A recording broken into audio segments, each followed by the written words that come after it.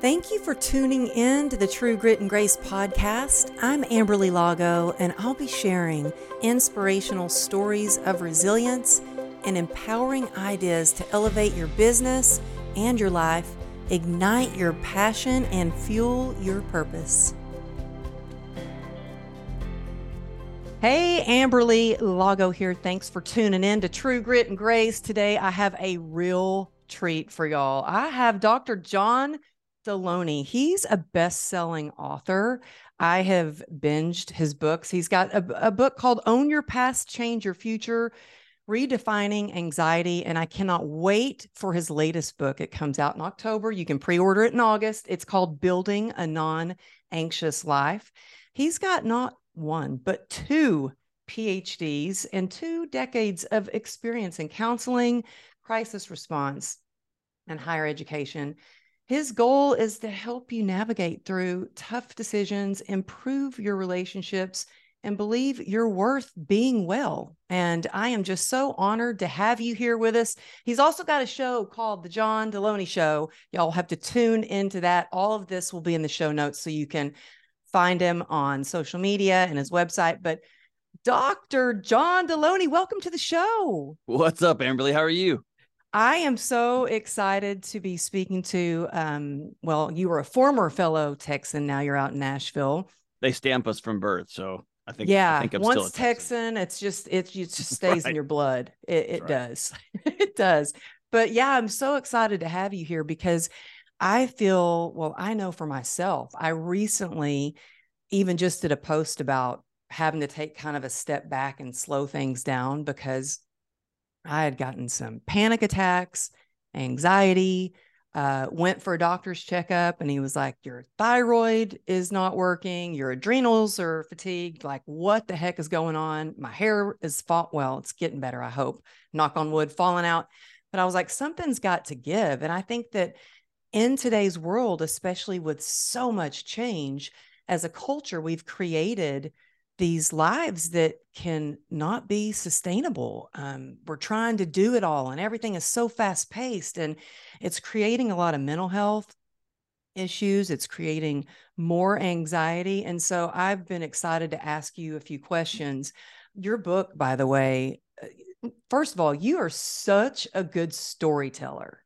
So I have never gotten through like a whole book at one time. I could not put it down, but it really helps break down sort of the myths about anxiety. So first, before we get started, I love that you don't just have a PhD, but you have experience, like you lived through, you had this life where you were waking up in the middle of the night with your heart racing and you were sick and tired of being sick and tired. So can you tell us a little bit about what was the tipping point that made you go, enough is enough. I've got to do something to change the way I feel? Yeah, I think the tipping point was, unbeknownst to me, my wife had called one of my closest best friends in the world, and she called 2 of them, and one of them it packed his wife and little kid in a car and drove 3 hours to our house under the idea that our kids were going to meet each other for the first time, but really he was coming to talk to me. And he's a banker. He's a man of very few words. He had the same haircut since he was like 4 years old. Still tucks his, I think he tucks his shirt in when he goes to bed. We were out looking and I was explaining all the end of time stuff that I had going on in my head. And he looked at me and said, hey, you need to go talk to somebody. You're not all right. And Wow. another level was, he said, and it's not all right for your wife and kids that you're not all right. And really, that was the first time he left and I was like, that guy sucks and he's this and that. But that was the first time I thought maybe this is me. And I trusted him enough to know that I wasn't all right. And at that point I had to say, okay, maybe it's not my wife. Maybe it's not being a new parent. Maybe it's not the all this craziness I can't control and the weather and the world economy and all that stuff that I was focusing on all day, every day. Maybe I need to get well. And that it was really a friend that came out and called me out on it. But as my wife seeing it, and she was kind of at a loss too. Wow. And you know, that was a life-changing moment for me too, was I had my ex-sister-in-law actually say, can you meet for coffee? And she called me out And I was like, okay, the gig is up. I've got to make a change. And, it was a risk for her of she was afraid that she might lose our friendship. But she really, I feel like she really saved my life because I just broke down and cried and said, yeah, you know what? I need help. That was back in 2016. And that's when I got sober. I think a lot of times when we have past trauma or a lot of pain, a lot of anxiety, we tend to binge Netflix, overeat, overshop, speed date, drink too much. I mean, at least that's what I did. I was trying to numb out the Absolutely. pain. Addiction is never the problem. Addiction's always the answer. The problem is beneath the addiction, right? Every single time. And I'll tell you this, kudos to your ex-sister-in-law. And I've just made it a life's purpose. If I see somebody going down on a, I'm willing to risk that relationship to say, hey, I see you and you're not okay. I may not give you a prescription on what you got to do. I'm not gonna, as my buddies say, like, stop your stupid counseling stuff. I'm not gonna do that kind of things, but I will sit with somebody and say, I need you to hear me say, I'm watching you speeding towards a brick wall, and this ends bad for you and for your wife and for your kids or for your husband or for whoever. And at any point you want to bail out, I'll be with you. But this is going to end, and it's going to end in a supernova. I had that conversation last week with a close friend that I just called out of the blue and said we need to meet. And so I'm willing to risk that at this point in my life. I just been to too many funerals and done too many memorial services, and everybody wishes they had 5 more minutes, right? And so I'm going to live my life by, I'll take those 5 minutes. That's amazing. And you said something very important. You're like, I see you. Yeah. And I think a lot of times when we're going through a hard time, we do need to feel seen, heard, understood, and knowing that we're not alone. And I think that connection is the opposite of addiction. And I think that we have a lot of loneliness in the world right now, despite, these social media connections and stuff like that. A lot of people are feeling lonely, and we need that connection. And speaking of social media, I'd love your take on this and like what it's doing to our culture, to our kids, to us. In your book, there was one part you said, if you need to just unplug cable or delete your social media to get better, then that's what you need to do. And I think that sometimes people do need to take a step back, and because social media can be a monster, it can be a great thing where we can connect and promote things and have fun, but it can also, I've seen what it has done to my daughter. Look, I've had anxiety before. I'm like, oh, I got to post. What am I going to post? I haven't posted in 3 days. I got to post, What is your take on social media, to what it's doing to our children and to us? Is it good? Is it bad? Should we keep it? Should we stop TikTok? Should we delete it? What should we do? I can't deny the data that when they started handing these phones out to everybody in about 2011, 2012, there's a lot of arguments over the mechanics on how and why and dopamine and serotonin, all that stuff. And I'm going to leave that to the Hubermans and the med school professors of the world. What I can just look at the data in 2011, 2012, the anxiety and depression and derivative things like OCD and ADHD shot up almost vertically, the numbers. Wow. And if you look back throughout history, it's never done that. This is a moment in history when I believe my granddad, back when he was born, gosh, man, I bet he was born in 1910, 1900. They gave him cigarettes when he was a little kid because it calmed kids down, right? It calmed them down. It worked. And they'd say, y'all just go outside and share this. And then everybody realized, oh my gosh, we're killing these kids. We're killing everybody. I think in 20 to 30 years, we will look back and say, what did we do? So when it comes to kids, I don't use this word lightly, but I think it's abusive to allow kids this portal into the universe that is run entirely by adults, and it's run entirely by neuroscientists and tech people that are way, way smarter and way more sophisticated than we are. And that portal to a child and say, make good choices, is borderline clinically insane, and it's abusive at best. I just can't wrap my head around it. And as I see, we're, banning books and crap across the country, but then handing these kids smartphones. I mean, it's just madness, right? That's number one. For an adult, I think we have to look at it. It's no more than a billboard. It is a moving billboard that sits up in a highway. And I think we give it more. It's so good. It's got some good to it. It's got some good stuff. It doesn't. It's an advertising platform. And anything beyond that is us deluding ourselves. And what we don't realize has happened is that we are advertising ourselves to the world, and the world is advertising itself to us. Look how smart I am. And I have a social media account. I got multiple ones. It's how I run my business, but also it's madness. It is madness. It is madness. And so I one of the most common things that you said it a second ago about, I tell people just stop, is we've really built, as you mentioned, we've created a world that our bodies can't exist in. And in so doing, we think that we have to have fill in the blank. We think that we have to do all of these things and then figure out how to be well on top of that stuff.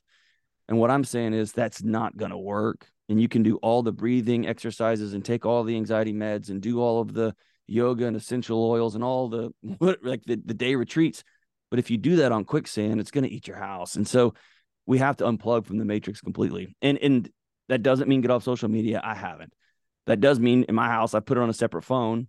I Today know. was I actually, think you said that in one of your books. I can't remember. yeah, I've got on a separate phone, and today marks the first day that my wife and I have agreed it doesn't leave the car, and so it stays in the car 24/7. And if I need to post something, well, I should have thought of that earlier, and I will learn in short order to post during work hours when I'm at work, and it will be a tool. The same as I don't carry, if I was a house framer, I wouldn't carry a drill and a hammer around looking to hit stuff in my living room. That's what it is.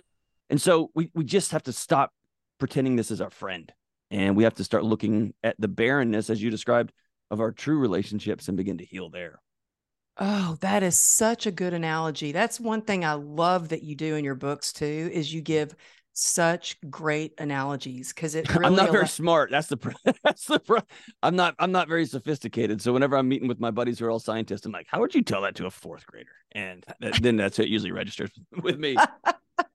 Oh my goodness, you are brilliant. You're so funny and so authentic too. And I love that you share your personal struggles in your books, because it makes others who are struggling go, "Oh, well, I'm not alone." Like that happens, but there is a solution around that. Okay, but how old are your kids? 13 and 7. Okay, with a 13-year-old. Do they have social media? No, they don't have a phone. No. Oh, And then listen to this. So I feel like an abusive mom. My daughter has a phone. She's got social media. every time the kids come to our house, my wife collects their phones and she sends a text to all the parents saying, "Hey, if you need to get a hold of your kid, text her or text me." 100% of the time, the parents respond, "We're so grateful for you. Thank you." That is amazing.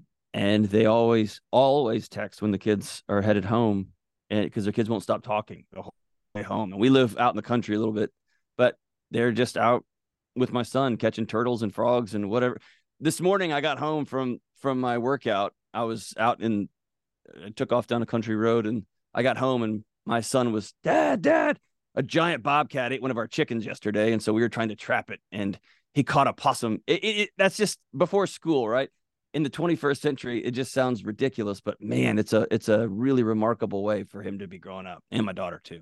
Well, I love that. I mean, that's one of the reasons I'm so grateful we moved to Texas, because my daughter loves being out in nature, loves going for runs, loves, gardening, and she wants a pet turtle. She wants chickens too, but we can't have chicken. She's every kind of way she's been trying to sneak chickens, but HOA says we can't have chickens. Oh, boo on that HOA. They're incredible. And we have eggs coming out of our ears, man. It's been Yeah. fantastic. And you know what? She's even trying to convince us to let them live in the house. And I'm like, that's not gonna Yeah, work. that they do cha-cha. It Yeah. 10x what I thought they were going to. So yeah, I wouldn't do that. I wouldn't do that. Yeah. But I think that's amazing that your kids can really, like, that's how I grew up. We Right. didn't have phones. We didn't, Well, and we and let me say this: all my degrees. I mean, I've got a PhD in education and one in counseling, but even the counseling one was done out of the College of Education. So that's been my world. And my wife was Dr. Delony long before me, and she studied teachers. So just speaking to the pedagogical side of things, which is the study of teaching, right? The science of teaching, there are none, zero studies that suggest handing a kid a Chromebook when they are 5 somehow makes them smarter, helps them develop any sort of additional skills cognitively or otherwise. And as quick, we can see it happening in front of us. Technology is way outpacing our child's ability to grasp. It will be so intuitive in the next 5 to 10 years, probably 2 to 5 years, that all of this insanity in this, if we're gonna get left behind, they're gonna get left behind, they're gonna get left behind. And what we've done is we've created a generation of kid that doesn't know how to problem solve and doesn't know how to be uncomfortable and doesn't know how to be scared and doesn't know how to fail and doesn't know how to do all these things because they just got another video, another video, another video, another video. And so if you're worried about your kids falling behind, you're worried about your kids not being able to get the lessons or what, there's just zero, nothing to back that up. And if you really want to go down a rabbit hole, you can look at a lot of the Silicon Valley execs that send their kids to special schools that have no screens through eighth really, grade. Yeah, and I remember asking one years ago, why don't you put your kid in a school where you use all these iPads and all this stuff? And he looked at me and he goes, that's not teaching and learning. Teaching and learning is a great teacher and a whiteboard. And I just remember thinking, oh no, right? So I quit asking a long time ago what you think about something. I was around people in the university setting that were so brilliant and so lovely, and they were so smart and they could pontificate on everything. I quit asking, what do you think? I started just asking, what do you do with your kids? And that tells me what you really wow. believe. And if it's good enough for your kids, then it's probably good enough for mine. So that's just kind of my path. And when I see the people who create this stuff don't let their kids anywhere near it, then I think that's a good roadmap to follow. Oh, wow. What would you say to parents that are listening that they have kids like me that are on social media? My daughter's just turned 15. And she isn't, I mean, I say she's not addicted, but there has to be a little bit of addiction there. I think I'm a little addicted.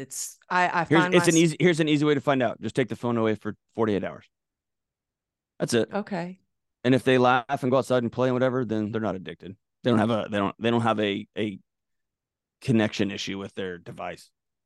But if they start asking you every 30 minutes, hey, can I see this? Can I see this? I need to check on this. And they're itching and they're rolling around on the floor and they're grouchy then that'll tell you. It's just a Yeah. simple, easy way to find out. It's like me and gummy candies.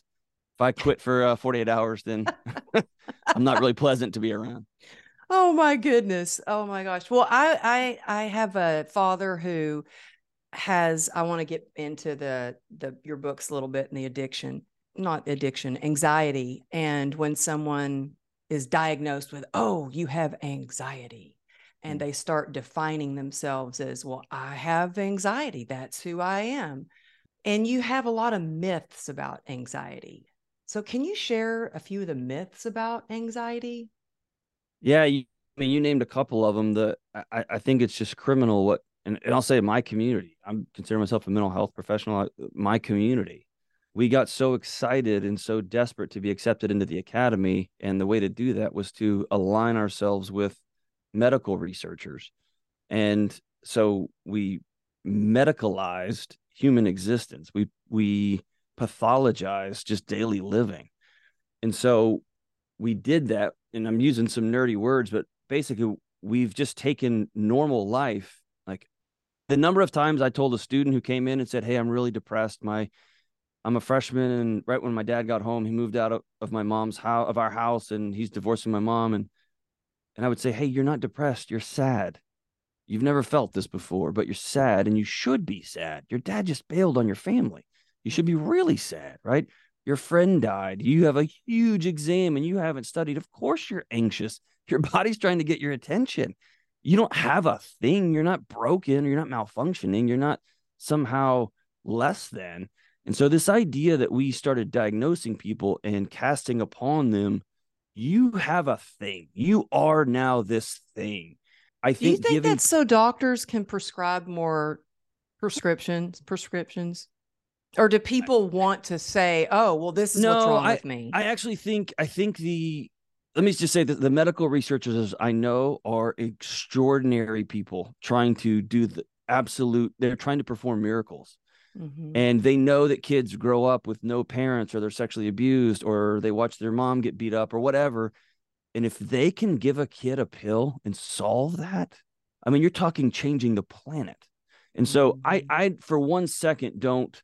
I'm grateful that people are doing what they can to try to solve that in an instant. The further we go down that hole, down that path, the less convinced I am that there's going to be any way to heal people other than through relationship. And so some of the myths are you have a thing, you don't. Your body is just simply trying to get your attention. All anxiety is a smoke alarm, right? It's just trying to get your attention.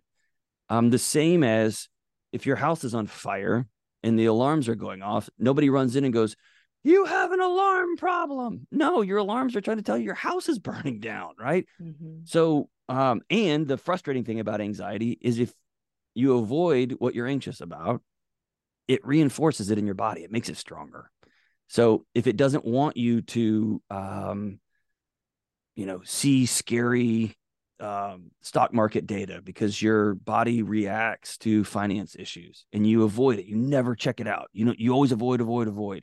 Then it wins, and so then the next time it sees a number, it just goes off again. It goes off again. So the only path of healing through anxiety is through the ugly stuff, right? And so one of the myths is you can run from it. One of the myths is that it's a disease, not disease. One of the myths is that this is all you will ever be. Another one of the myths is it can only be cured with medication. I will say this: I took meds. Meds were extraordinary. They were such a gift. They did not heal my anxiety. What meds did was they turned down the alarms enough so that I could go to a therapist, so that I could start exercising every day. I'd become so rattled and so beside myself. They can be an adjunct, great, but we cast all that on a person who's just going through a tough season or has built a world around themselves that isn't sustainable, or has been thrown into a world that's not sustainable. And then we blame the person. We tell them you're broken. And I'm just sick of the disempowering culture that we have, man. And yeah, Yeah. it's a you can tell it's a soapbox for me. I'm tired of the helping industries telling people that they are helpless. Yeah. And then people, I think a lot of times when they're diagnosed with something like that, they take on that role and feel like a victim. And I mean, I know I did. I remember after my motorcycle accident and getting through 34 surgeries, and every single doctor that I went to was like, oh, I mean, even the gynecologist was like, you're going to need to be on antidepressants. Your life Mm, is over. Like, look yeah. at you. You look like you've been through a war zone. Mm, Well, one thing I love that you say in your book several times is you talk about the importance of going to a therapist or a good friend or your preacher or a support group or somebody to go talk it through, but how important therapy is. you have to. I'm in therapy now. I go, I go. It's Oh, incredible. me too. It's It it's it's helps. uh it's transcendent, and doesn't mean you're broken. It means you're getting. It's like going to graduate school. You're getting some new tools. You're being able to look at a problem in a new way, or you're getting to know yourself or your relationship or your marriage or whatever differently. It's not this dysfunctional. You're failing or you're broken. It's just that's nonsense. Yeah, and I'm so glad that you say that. And to me, it's a luxury. To me, it's a gift that I can give myself to Mm-hmm. to do that. I love that you say that, our mental and physical health are one and whole. And I remember when I went to or she was a psychiatrist. And I went to her and I said, look, I really don't want to have to take antidepressants. I don't want to have to take anything. And she's like, I said, I know if when I can finally start running it again and I can work out again, I'm going to feel better. It makes me feel better to be able to work out. She goes, Well, if you have to work out to feel better, then that's a problem. You definitely need to be on Oh my antidepressants. gosh. I swear. And I never went back to her again. And I felt so broken. And I left that appointment in tears. And I called my husband and I was like, well, you were right. I am crazy. Like, I was just, She I should felt, she should lose her license. oh, Uh, I never went back. It some was recent studies have come out that suggest exercise is front line, should be step one if somebody is working through anxiety or depression. Now, obviously, when I say depression, obviously there's a spectrum there, right? And so depression can pull you down a deep, dark black hole. But for most of us who are really struggling, exercise is step one. Get out and move. Get out just and move. move Get out and move. Get out and move. however Go you get vitamin D can. and go move. Yes. Yes. Yes. Oh Yes. yeah. And I've had people go, "Oh, well, I can't do that. You don't understand. I have so much physical pain." And I said, "I was in the hospital with my leg held together by rods and completely bedbound, and I asked the doctors to install a pull-up bar in my hospital bed so I could at least do some pull-ups because I knew it would Dude, make me feel Amberly's a better." gangster, dude. I've even I think it was Emily Nagoski talked about folks who say I just won't. Then will you lay in bed and will you squint your feet up as tight as you can and hold it for 2 or 3 or 4 seconds and let go. And then when you squint your legs up and go all the way up your body and go back down, do that 3 or 4 or 5 times. If you're not going to walk, and by the way, my watch this morning, I've been sick. My watch told me, don't work out today. Take it easy. You're running Oh, low. And so I went out and I still went outside and I went for a long walk. I went for a yeah. long, long walk and I'm at total peace. But if I don't move, I tell you what, man, everything starts going haywire. I know. I had when I told you I didn't when I had a panic attack, I didn't even know what it was. I was Mm. like, what the heck is wrong with me? Everybody in the restaurant ran over to me. I broke out into a sweat. I was coming back from an event and about to catch a train where I was going to get to sit and not I took the train because I thought it'll be less stressful than driving. And I did not even know what that was until Those are later. scary. Oh, it is. I didn't realize what it was. And I thought, whoo, okay, I dodged a heart attack. Thank God I'm okay. Time to get on the train. I was interviewing Bedros Keuilian on my show, and he was describing what a panic attack was. And in the interview, I was like, that's what that was. you know, I Yep. mean, it's serious. I was like, that's what that was. But just since I've gotten back to basics, and you talk about this in your book about, like, getting enough sleep, eating right, breathing, meditation, moving my body, prayer. And I love that you talk about prayer and you talk about the serenity prayer. I actually have that written on a plaque over in my office right over here. I've already started feeling better. Not to say the anxiety doesn't come up, but I had gotten to a point where in the middle of the night, my heart would just be pounding. Oh yeah. So, talk to us a little bit about what are some things that people can do to, if they're having their heart beating, if they're having, because you talk about your ecosystem. Tell us, I guess, about what do you mean by ecosystem and how can people take a look at that and make some positive changes today so their life can start to feel a little like more grounded and better.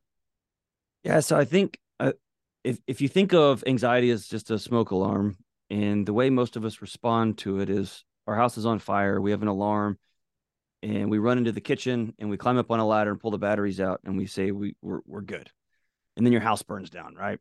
So if we go with that analogy through anxiety and we say the words out loud, anxiety is not the problem, just trying to get my attention, then I'm going to ask myself, what are those alarms trying to tell me? Which parts of my life aren't all okay? Most of the time, not always, but most of the time, anxiety alarms will ring for one of 3 or 4 things. One is your body has identified you are disconnected, you're lonely, and you can share a bed with somebody you love and be completely alone. You can sit at a kitchen table surrounded by people who love you and be completely alone, or you can just go home and you live in an apartment and you don't have any friends and you just do work and then you go eat and you go to the store and you go home and you're on that loop like millions and millions and millions of Americans are. And your body is running on ancient technology. And it was designed that if it found you in the fields and your tribe had left you, you were probably going to die. So it sounds the alarm. So that's number one.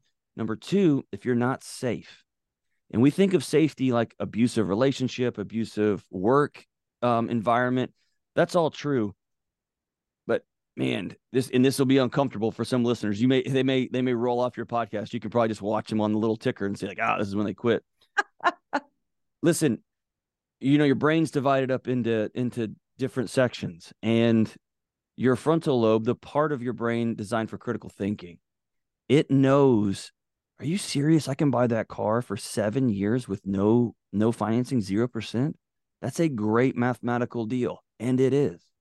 And your amygdala, the part of your brain that's designed to keep you safe, knows if one thing goes wrong at work, we lose that car and we lose the house and we lose our ability to get food. So if you owe people money, and this is unpopular, if you owe people money, if you have chaos and clutter, if your house is surrounded by too many books and too many clothes, and we have brains wired for scarcity, dropped in the middle of the most abundance ever before in human history. And so we can tell ourselves that, well, one day your brain is overwhelmed, right? Or you have calendars where your 9-year-old soccer coach is telling you what you're going to do for the next 17 weekends of your life. And you're running and running and running and running and running. And if one meeting goes over 10 minutes, your whole domino falls over, right? So if you're living, when I say unsafe, I mean, we've put our body in a context where it cannot win and it will try to get our attention, right? And most of us owe a lot of money. We have credit cards and car loans and house mortgages, and we have calendars packed to the hilt, and we have our mother-in-law still telling us what we're doing for the holidays. We have no boundaries. Of course, our body's going to try to get our attention, right? And then that brings me to number 3 is autonomy. If your body knows that you aren't in control of what happens next, it will sound the alarms and get your attention. It's unsafe. The 4th thing is like we mentioned earlier, we've stopped honoring our bodies, and then we get mad when they don't run right. It's like we put sand and water in the gas tank of the car, and we're getting mad at the car, and we never change the oil. We don't take care of this thing. And so if you're waking up and having 4 Monster Energy drinks and then a bunch of Twinkies and swinging through the drive-through, the machine's not going to run right. You know what I mean? So when I say ecosystem, I'm talking about the entire world you have crafted for yourself. And I want to be honest here, for hundreds of millions of people across the world, lives they did not craft for themselves, but they were thrust into. They were just woke up and they were tossed into this world where there's an abusive family, a dad who bailed on them, deep, abject poverty, mom's got cancer, abuse, whatever. You get thrown into that world. It's not your fault. You didn't cause that, but you're the one that's got to take the steps out, right? And that's hard, it's uncomfortable, and it's scary. But whatever it is, that's your ecosystem, this world. And of course, your alarms are going to go off. Mine are too, right? I don't want to live in a house that doesn't have a fire alarm in it in case the house catches on fire. I just want that alarm to only go off when there's actually true danger. Yeah. Oh, it's so when you put it that way, you're like, oh, well, no wonder I'm Right? feeling a Everybody. little anxious. Yeah. Or a lot anxious. Yeah. Or a lot anxious. Yeah. When and so much about the boundaries. But I think knowing that you can, like, letting go of what we can't control and controlling what, like, really taking charge of what we can. But okay, let's say somebody is sitting in their car, they're at a stoplight, then all of a sudden they're like, oh my gosh, my heart's pounding. I'm feeling so anxious. Why am I feeling anxious right now? I'm not in a rush. I have, my family with me. I feel safe. Why is my heart pounding? What would you suggest they do in that moment? Oh, when you say that, I remember pulling into my driveway, and the garage door came down behind me. The car sat in there until that automatic light went off. And it's just, I'm in pitch black scrolling my phone, and my heart is racing so fast as though somebody is coming around the car with a hatchet. Mm-hmm. And I remember laughing/yelling to myself inside the car, there's nobody coming. stop. And it wouldn't, right? It just wouldn't. So when my body does that, when our bodies do that, there's a couple of things. And this is from the crisis response literature. This is me showing up to somebody's house at 2 a.m. and they've just realized that their 5-year-old kid is no longer alive, right? At the Oh, worst of the worst of the worst. What I would do in that moment is two important things. Number one, or three important things. Number one, I got to change my environment ASAP. I'm going to go for a walk. I'm going to get out of the space that my body has identified as unsafe. That might mean I'm sitting with my wife, who I love more than life itself, and I'm going to tell her, "Hey, I need to go. I need to go for a walk real quick. I need to go for a jog real quick." Number two is I am going to, if I can, have somebody come with me and seek skin to skin contact, whether that's just holding somebody's hand, putting their hand on my arm. If it's just me, I might put my hands on the back of my neck. I might put my hands on my earlobes. I'm going to create sensation other than in my chest. And then the third thing is when I would walk somebody down the street at 2 a.m., holding them on the arm and them barely able to walk, what we would do is we would count cracks in the sidewalk. We would count trees. We would count grass clumps on the ground. And what we are doing is bringing somebody from their panicked future into now. And so after a few minutes of walking, sitting with somebody, or even if you're by yourself walking and you're breathing and you're like, one, there's a second crack, there's a third crack, your body goes, okay, you're safe now. You weren't safe then, you're safe now. And that can be hard when you're driving down the highway, right? And all of a sudden this happens, and you may have to exit and go inside of a gas station and walk up and down the aisle for a second. And we're going to count, and we're going to hold our own hand, or we're going to pinch our own finger at the end, but we're going to do things that bring us back into the present for a minute. And the frustrating thing about panic attacks is it feels like you're going to die. The good things about panic attacks is they can't kill you. They won't kill you. yeah. They just That is have to so, they have that's to run. so helpful. And you know what's so crazy is just the other day, I walked into my closet and all of a sudden my heart just like I was like anxious. And I stopped and I asked myself the question, where is this coming from? Mm, Why is it that when I walk into my closet that I feel this way? And I realize because I've rearranged my closet and I have all of the clothes that I wear for stage right there in front. So right when I walk in there, it's these beautiful clothes laid out, and they're mm, like my clothes that I have for all these upcoming events. Well, in my mind, I'm like, oh my God, I'm going to be standing on stage with these legend. I'm going to mess up. Like all the things my head tells me, like mm, I'm not good enough. They're going to laugh at me. My dad was right. Public speaking is the scariest thing. Why am I doing this? I should just stop. Like all those things. And I have to go stop. mm. Is Right. this true? But I realized, Yes. is that not crazy? Walking into my closet, my heart started pounding like that. Actually, it's actually beautiful. Here's why. Our brains are designed to detect threats before we even think of them. That's how we've stayed alive for all these years, because we certainly can't fight a grizzly bear or a tiger. And so it walks in and knows, oh, this ends us. This is where it all ends for us. And Mm-hmm. so it wants to get your attention and back out and keep you off that stage, because nothing goes wrong if you're not on that stage. And it has no interest, none, zero interest in, yeah, but if you take a risk and it pays off, that's not its job. Its job is just to get you to tomorrow and then to get you to the next day. The job is to stay alive, not to thrive. And so that's why it will crave alcohol. It will crave cigarettes. It will crave oxy. It will crave cocaine, because the goal is not to live this long, fruitful life. The goal is to get to tomorrow and then to get to the next day and then get to the next day. And so it will cut off its nose 10 years down the road to get to the next day today. And so I actually have come to, when my body tries to take care of me. So one of the counseling no words is why. Never ask a client like, why'd you do that? Like, I don't know. The two things you always ask are, tell me, like, I want you to tell me about this choice you made. Or another question is, well, what do you think's happening here? So one of the graceful questions I ask myself on a daily basis is, what is my body trying to protect me from? What are you trying to protect me from? And it's Mm-hmm. a joyful, you've detected something I'm not seeing. Oh, is it my wife? She's awesome.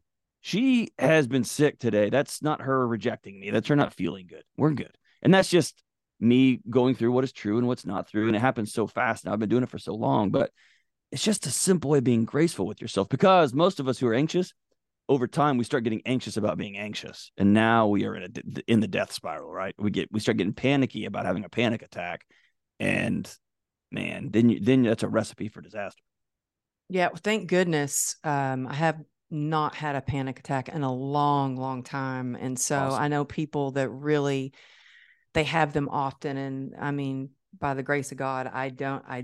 I think that if I didn't really wake up and decide that I'm going to have this morning routine that I stick to, that I'm going to, I'm not always motivated. I rely on discipline. And That's I right. think that discipline is what allows me to have the life that I have, to work out, to eat healthy. And I have to say, I think I was watching or listening to one of your shows, and you were talking about the importance of sleep.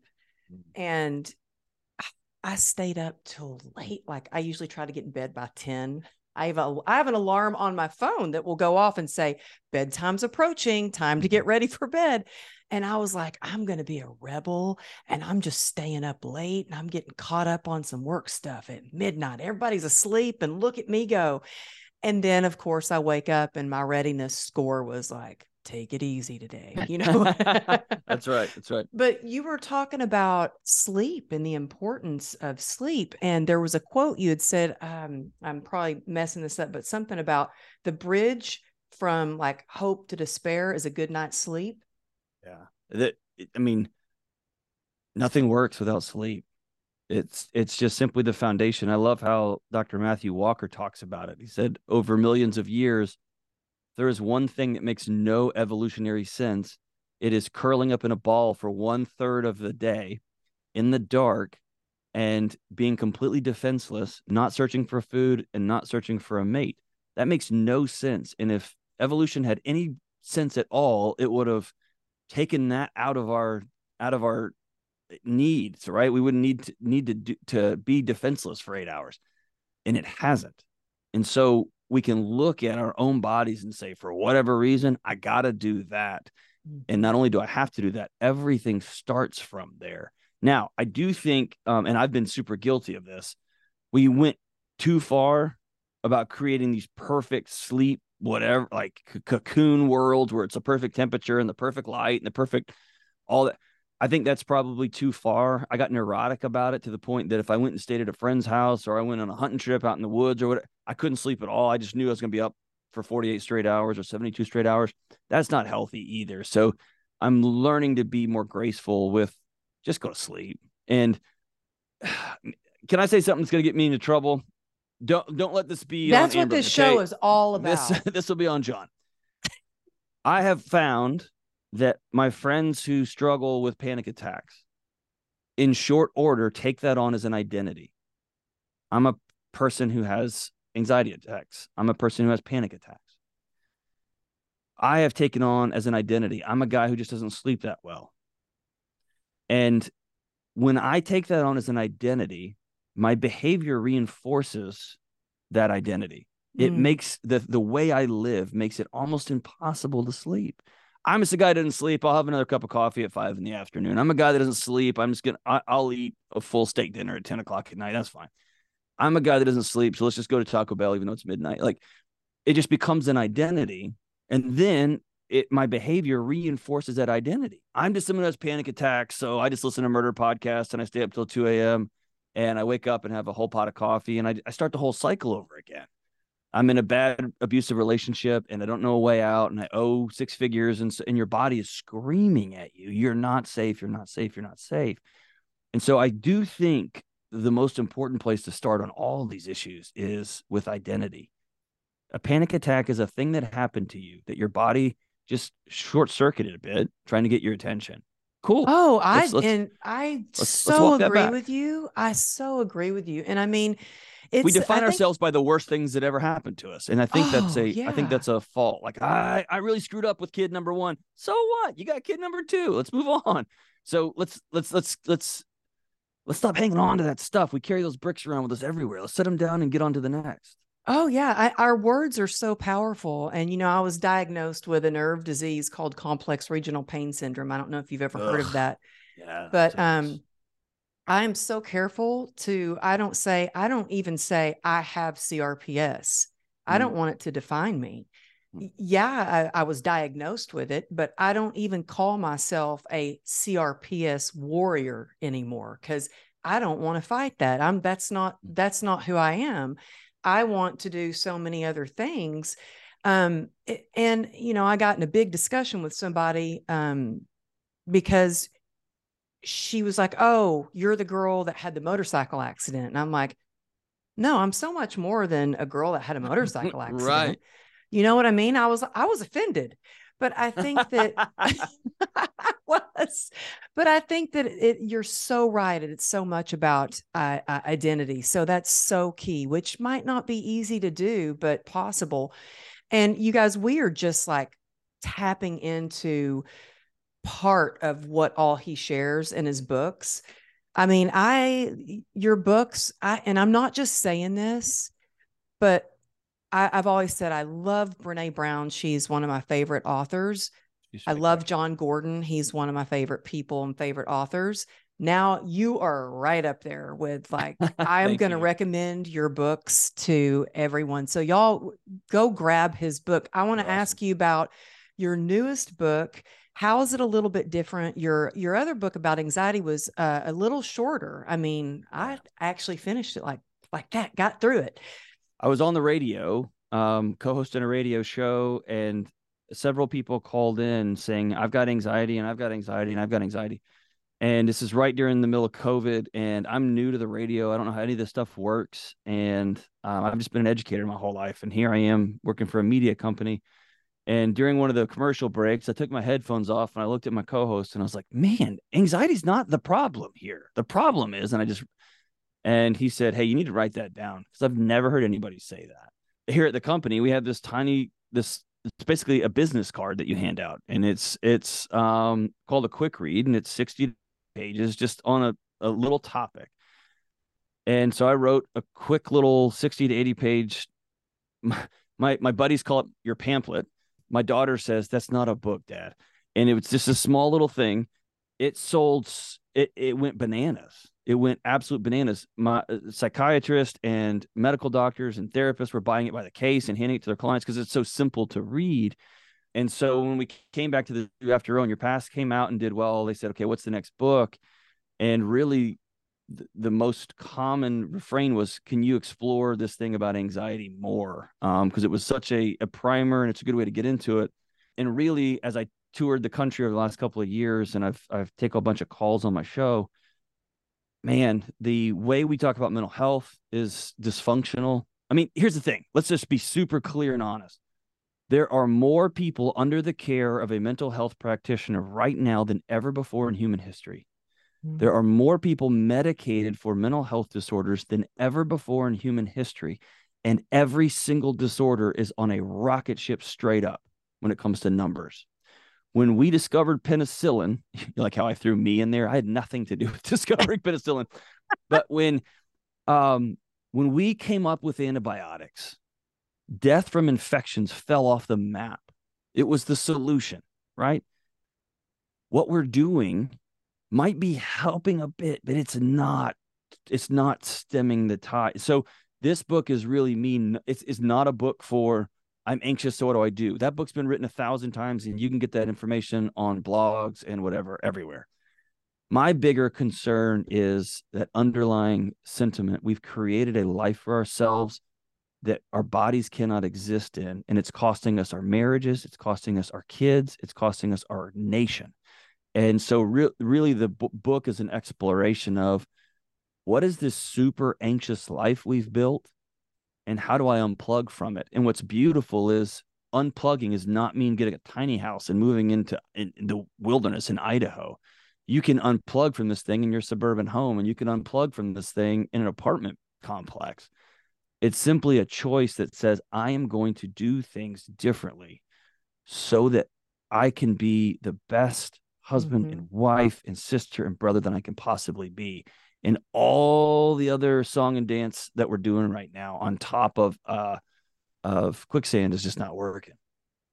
Oh, this is such a much needed book. I mean, and the timing, I'm not kidding you, the timing for me having the opportunity to get, I mean, just to get to talk with you about this, because I really, let me tell you, I did a post and did a podcast episode saying it's time. I need to, I'm just saying I'm taking a little break from the podcast. It's the first time in over 3 years that I've ever taken a break. I've released a show every single week for the past over 3 years, but I'm taking a break because I actually fell asleep at the wheel.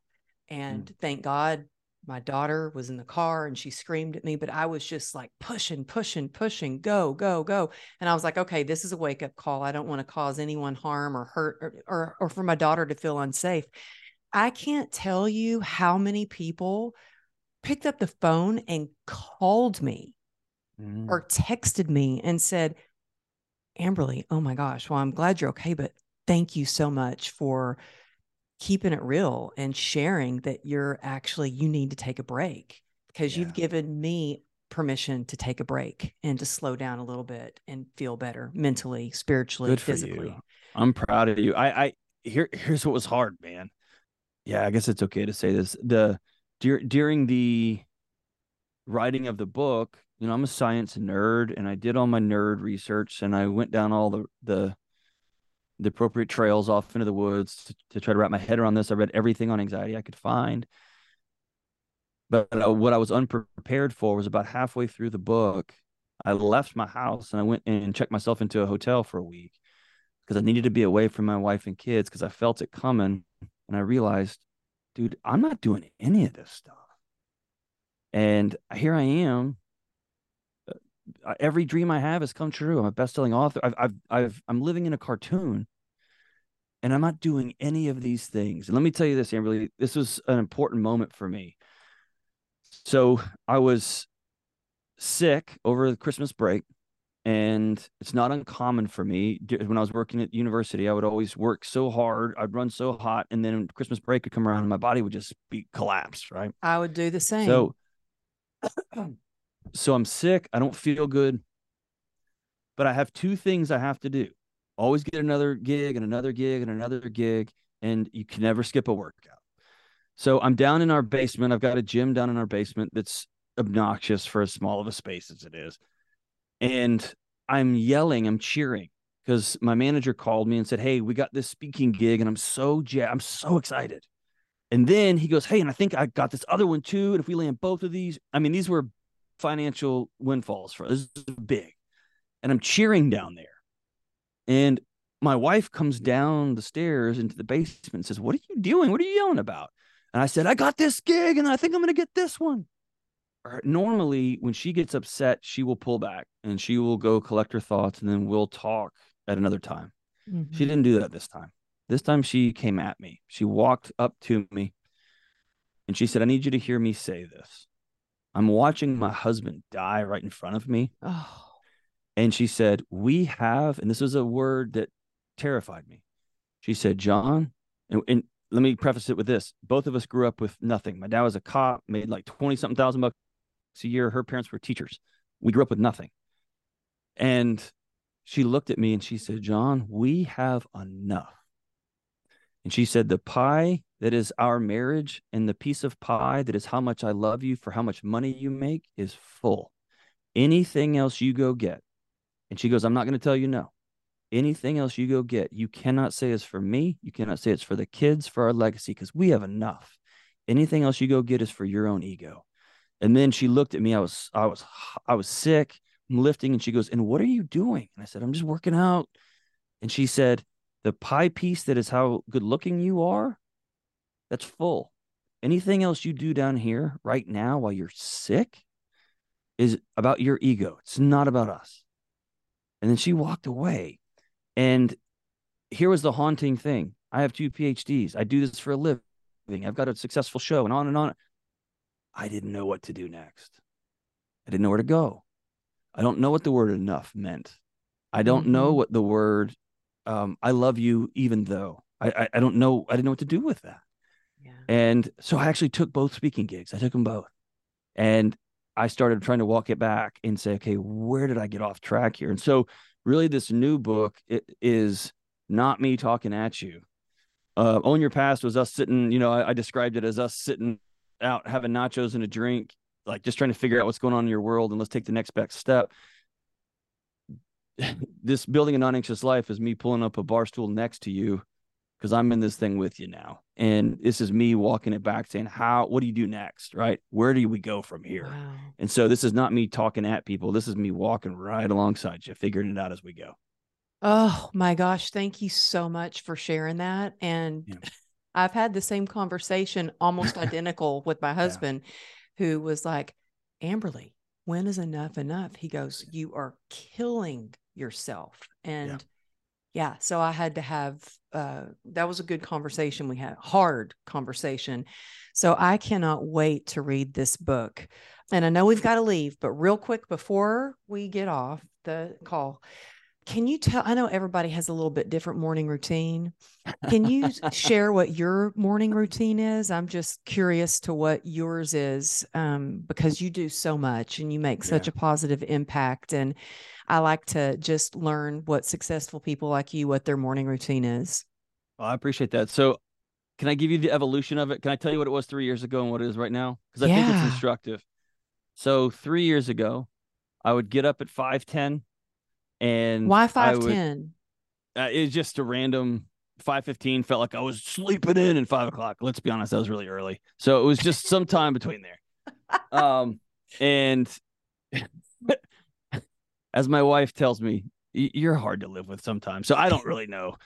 Um, but I'd wake up early and I would grab a cup of coffee and then I'd go downstairs and I would hit my little Tibetan bell and I would do my meditation and then I'd do my gratitude journal and then I would write my little note card on what I was going to do in the day and then I'd go lift weights and then I'd go sit in my cold tub and my ice bath and then I would foam roll Dang. and then I'd go upstairs and be with the kids and let me tell you what it is now because that was not sustainable. And I cobbled it together from 50 influencers like, yeah, bro, snap into a Slim Jim. Let's do it. And what I do now is I make sure I get enough sleep. And if I have let myself down like I did last night, I just stayed up too long, being an idiot.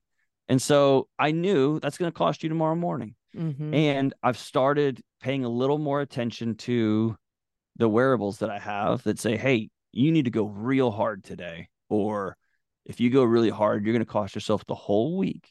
And this is, I'm trying to relearn my body, what it feels like to be tired, what it feels like to be sick, what it feels like, because I blew past it to the point that I wasn't healthy. And It's I will the make sure grit. You're really good at grit. And I feel like there's can not many things I can say I'm good at, but I could say I'm really good at the grit.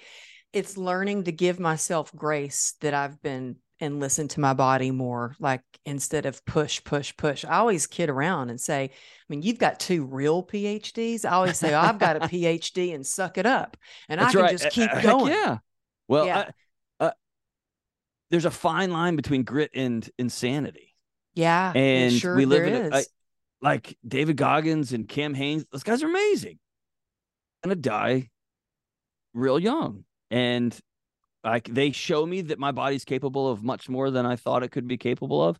But they're also not the roadmap for the life that I want to live, right? And so now I make sure I move every morning. I use my Hallow meditation app every morning, and it's a faith based meditation app that I just adore. What is it I called? make I don't know that one. Hallow. It just became, I think, the top app on the planet. They're Are really you remarkable. serious? Yeah. It's a faith-based app made by some guys who are Catholic who loved Headspace and loved some of those mindfulness apps, but just wanted a faith-based component to it. Oh, I And love and that. yeah, it's really remarkable. And I make sure I get that in. I make sure that I have skin to skin contact, hugs with my wife and both of my kids every morning. I make sure I get some That's grounding. So good. it's become I get after it in the gym. I work out real hard. And How long is your workout? sometimes it's an hour and 30 minutes and sometimes it's 15 Really? minutes. Sometimes it's 15 Oh, minutes. It okay. just Okay. depends, right? And Okay. That again, a makes lot me of feel a little better. yeah, but this idea that I've got to have relationship. I've got to have movement. I've got to have meditative time, and I've got to have grounding time. And if how I get those four things is going to move and maneuver with the ebb and flow of my life. I was with Jocko at an event once, and I loved what he said, because I was pushing him like, "Hey, I know, but how do you know it, like when whether you're sick or whatever?" And he said something that was so true. He looked and he goes, you know, if you're just sleeping in, or if you're just being lazy, or if no, I don't need to go today." And it was that simple permission to, like, yeah, I know. You know what I mean? And all of us do. We do. And so, man, I really have become infinitely more graceful. I've got to get those things in every day. And that has become the foundation for a much, much more sustainable life. Well, thank you so much for being on the show. I love how, like, you are like total, as my daughter would say, total legitness. Like, you are so you're so authentic, you're so real, you're so relatable. You break things down in a way that somebody like me can understand them. I love your books. I love your show. I love all that you share on social media. Y'all check him out. Is Instagram your main kind of place where you hang out on Yeah, social media? I didn't have social media when I took this job, and so I'm started from ground zero, and so my two concessions were, I'll only use one platform. So Instagram is the one that I post on, and the next rule is nobody can post anything that has not come out of my mouth. And so we don't have like a team of writers making up stuff that sounds Delony-y. And then the third thing is I will have to have it on a separate phone. So because I can't control myself. I can't compete with those neuroscientists and the IT guys. They're better than me. And so I have to put in some barriers, some boundaries between me and their ability to hack my own brain. Right. So yeah, Instagram it's a place where I just put thoughts out and ideas out and things that I think are hilarious, and just trying to put a little more positivity out into the world. Sometimes it gets a little bit heavy, but the world's heavy, but trying to make it a little bit lighter out there. Yeah, but you're always like, I love the solutions that you give, and just that it's so relatable. And so I'm so excited. That I think is important. I wish that social media has always been a place for grenades, and there's not a lot of here's what to do next. And for me, having a picture of what to do next is way more helpful than just yelling about how broken everything is. And so usually I try to pass along something that's like, hey, here's a thing that I have seen work in the lives of other people, or here's what I'm trying at my house. It may be a disaster, but I'm giving it a go. I think it's really important to offer, yeah, what's the obstacle, but what's the solution and what's the benefit? Right. Yeah. Well, I want to thank you for your hospitality. You're so, so kind. And many people in this space really want to vacuum up all of the shine and the glory, and you are the opposite. You're a reflector of light and joy. And so thank you so much for being so hospitable. I'm really grateful. Oh, well, thank you. And I hope that our paths cross someday in person one of these days. But tell people the best place to find you. And I'm seriously so excited about your next book. I can't wait to use my Audible credit. Is it going to be on Audible send you too? one. Oh, for sure. Like right away? Because I love right away. Yeah. Okay, cool. Yeah. I'll make sure we'll send you one. We'll send you one. You can follow me at John Delony, Delony, or you can go to johndelony.com for the books and the cards and all that stuff. Okay. And all those links will be in the show notes. But yeah, you guys are I promise you, go grab his book. Seriously, one of my favorite authors now. So thank you so much for your time. Y'all go ahead and take a picture, whether you're watching it on YouTube or listening on Spotify or Apple, and just tag me at Amberly Lago Motivation and John Delony. And when I see that, I share it in my story. It just means a lot that you listen to the show. And because of you, you've made this show a top 1% on Apple. So thank you so much. And thank you, Dr. Delony. And I hope to see you real soon in person, but thank you. You are the best, Amberly. Thank you so much.